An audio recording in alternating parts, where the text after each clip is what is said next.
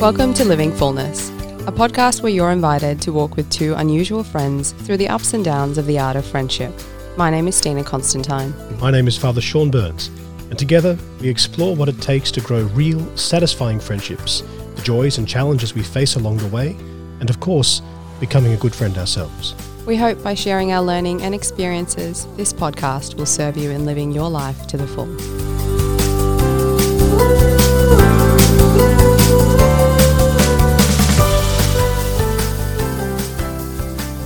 Hello and welcome back to yet another episode of Living Fullness. Whether you're listening in through your earpiece, in your car or in your home, you are most welcome. How are you today, Padre? Well, thank you, Stina, and yourself? I'm doing well. What have you been up to? Good. I have been getting back to lectures. So the last term, the seminary, my last term here as Vice Rector, and Father Thompson's last term as Rector. So we're just getting ready to sort of pack things up, and I'm figuring out like what I need to leave here and what I need to take with me, and Sorting life out. And So all very exciting. Yeah. How about yourself? Good. Yeah, things have been pretty good on our end as well. We've been doing a bit of spring cleaning lately. It's just kind of moving from one end of the house to the other. Let's do this bit, then now let's do this bit. And it wasn't organised that way. It just happens. It's just kind of, Yeah. We've been doing that a bit lately. Yeah, so, it's been good. Good stuff. So we're continuing our series on the Beatitudes on the podcast at the moment, and we are on to the fifth Beatitude. Blessed are the merciful, for they shall obtain mercy. Beautiful. So I guess where we might start, first of all, is let's have a little chat about mercy. And I guess the place to begin is to first acknowledge that we are actually broken people. Like we're all in need of healing. We're all fallen, and we've all got our wounds. And we really only need to have a look at our mental health statistics to be able to acknowledge that, because we know that people are hurting. In all parts of the world, people are hurting. Absolutely. There was a program that we did back in early seminary days, so third year. It was called a clinical pastoral education, and quite useful practical learnings. Ideologically, very, shall we say, far left of centre. Put it that way. Yeah. If we have left of centre listeners, hello and God bless you and welcome. The left of centre teacher that we had, far left of centre, said to us, "We aren't broken. None of us are broken. We're all whole and complete." And I can remember challenging that. Yeah. And to this day, I still challenge it. So this was what we were taught, and it's not, as you rightly point out, it is not consonant with reality. It kind of paints this picture of the human person as not fallen. Yes. And it's like, well, actually, no, we are broken. Yeah. And it's okay. Yeah. It's like, well, I mean, we all wish Adam and Eve hadn't have done that. Yes. And none of us like sinning. Yes. But it's okay to admit that we're broken. Yeah. That there is something wrong here. Yeah. And that I don't yet look like the perfect human Jesus Christ. Yeah. I don't yet look like the God-man. Yeah. I have work to go yet, and that is okay. Yeah. Yeah. And I guess it's only from that place of acceptance that we can then say, okay, I'm a mess. I'm wounded. I'm hurt. I do stupid stuff. Yeah. But I can be healed. Yeah. Like this. Why else would we have the mercy of God if there were no wounds to begin with? Like, why would he give us that? Right, exactly. What did he die for? Exactly. Was he just a failed religious leader, or did he die for us and rise again for us? Exactly. Yeah. So being able to accept and acknowledge that is reality for us also gives us a starting point with being able to see that we need his mercy.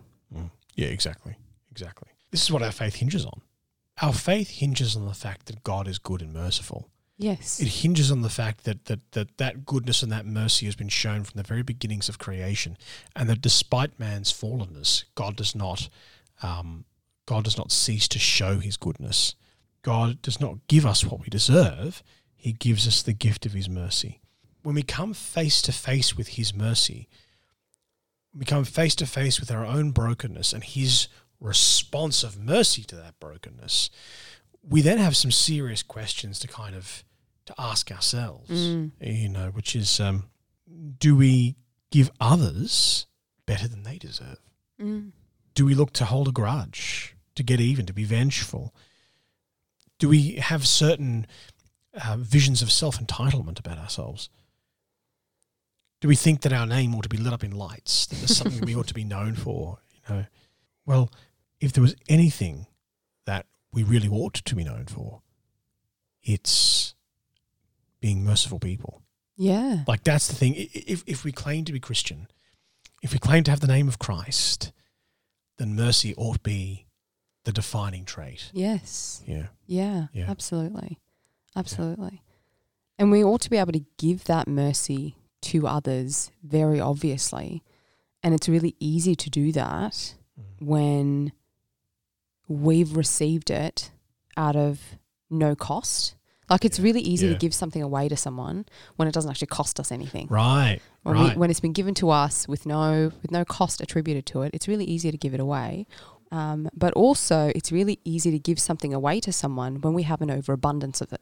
Yeah. So if we have so much of it, it's so much easier to give that away to other people. Exactly.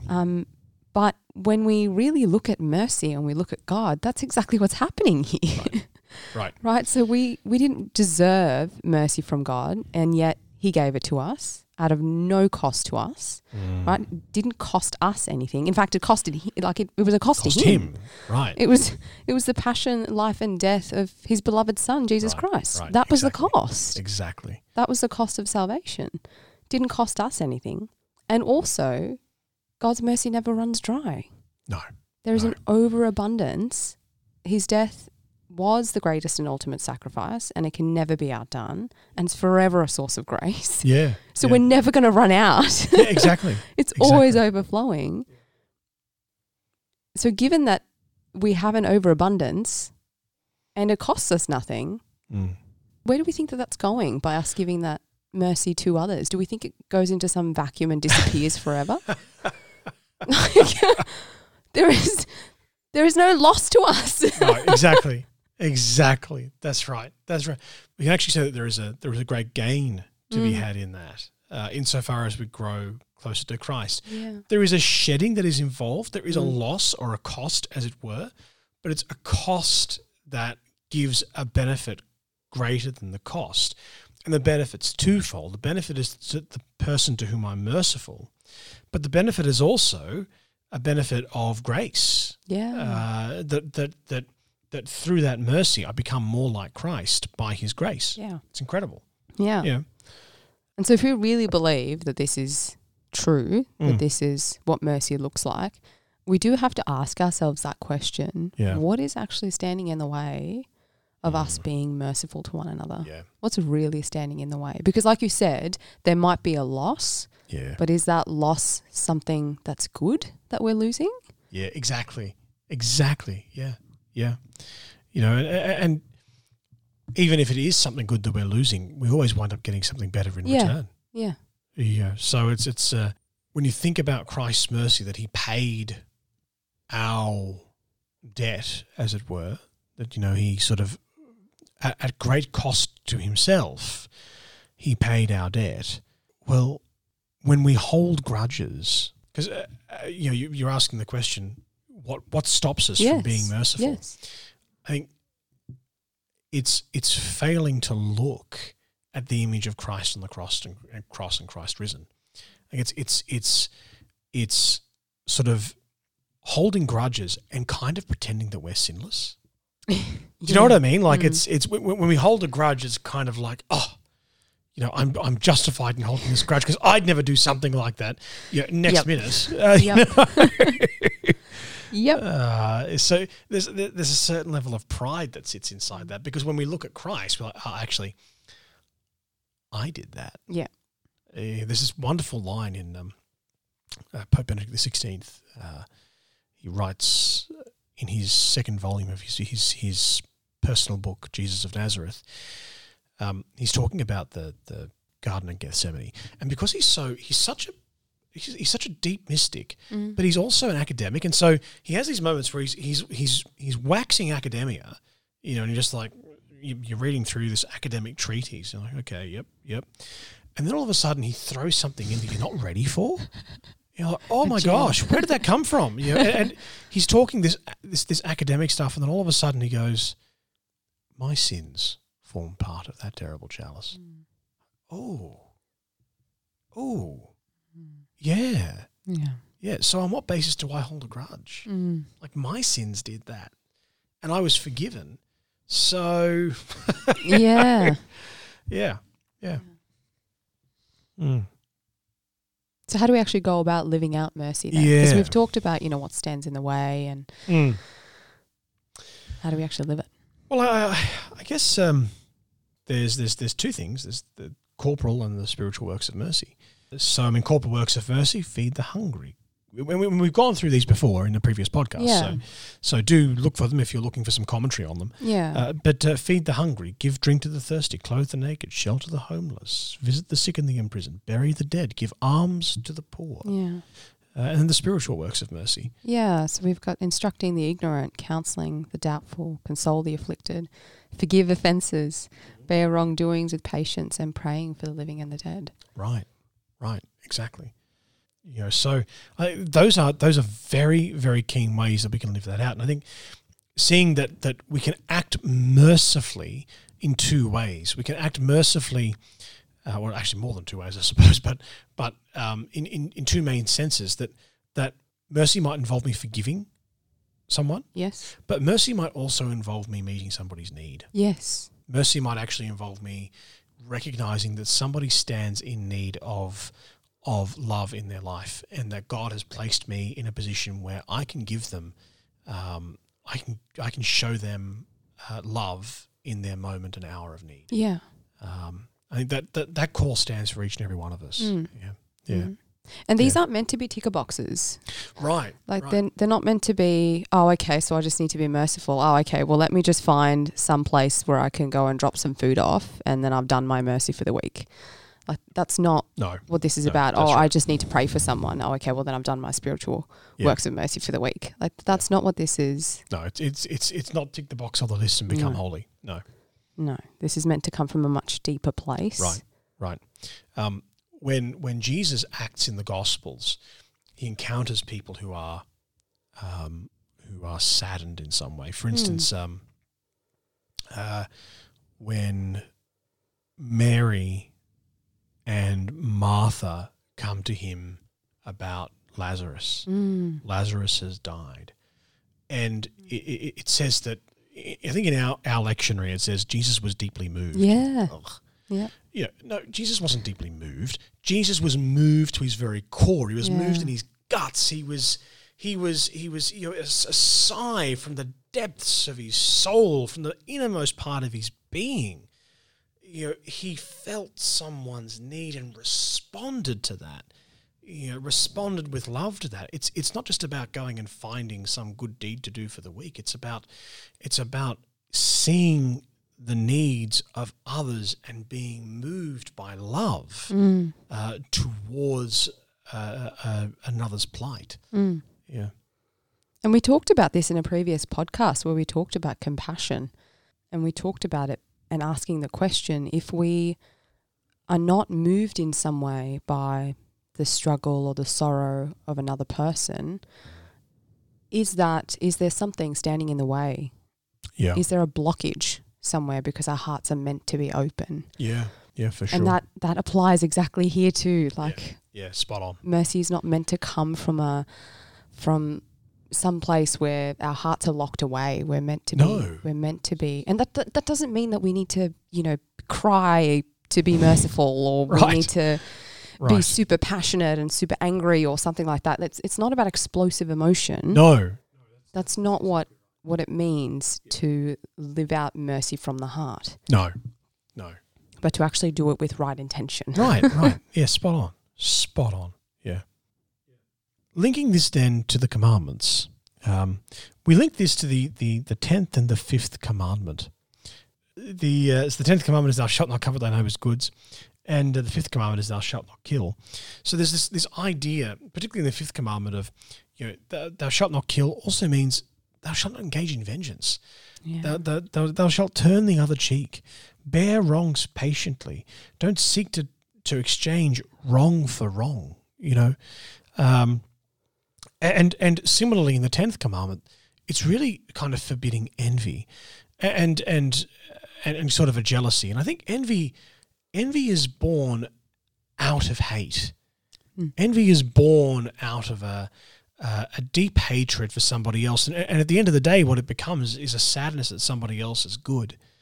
I think it does come from pride most certainly, but I think that's engendered out of a lack of mercy, a lack of looking to see where I can love another person, where I can show mercy to another person, where I can be present to another person, because it's all about me.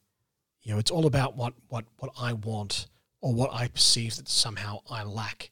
And this person can't have it if I can't have it. It's almost the antithesis of mercy, which reaches out to another in their need, regardless of their spiritual or material circumstances. It seeks to connect with and love another.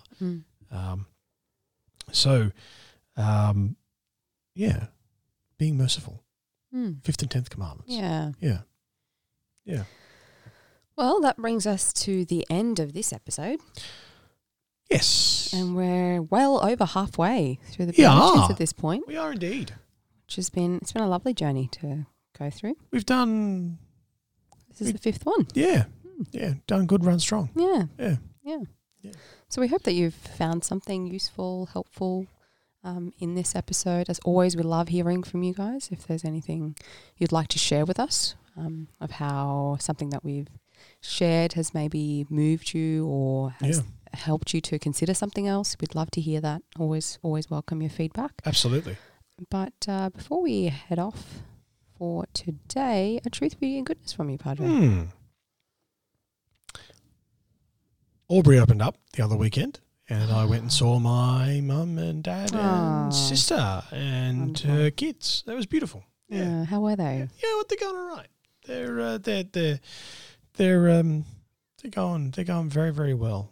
They're all leading exceptionally busy lives, but they're just they're good people, and they're constant reminders of the fact that God's been exceptionally good to me. How lovely. Yeah. How about yourself? For me, it was a spontaneous girls' night invite. A spontaneous girls' night? Yeah, I was just walking back from church, I think it was, and someone came running after me. I was like, "Wait, Stina, I'm running after you." I went, "Oh, sorry. What's going on? Are you busy this evening?" No, actually, I'm not. What's happening? Would you like to come around for a girls' night? Oh, okay, sure. There's just a couple of us, but we'd love to have you. Sure, I'd love to. Sounds wonderful. Girls' night it is. Yeah. Beautiful. Yeah, just, soaking up all that feminine genius. Nice. That's cool. Love it. That's cool. Yeah. So thanks for joining us for another episode of Living Fullness. Please join us over on our Patreon if you'd like to join our community. We do some behind the scenes, we do bloopers, and particularly behind the scenes with our guests as well that we have on here. Yeah. And your financial support, our Patreon community, directly helps us to keep going with this podcast. Always appreciated.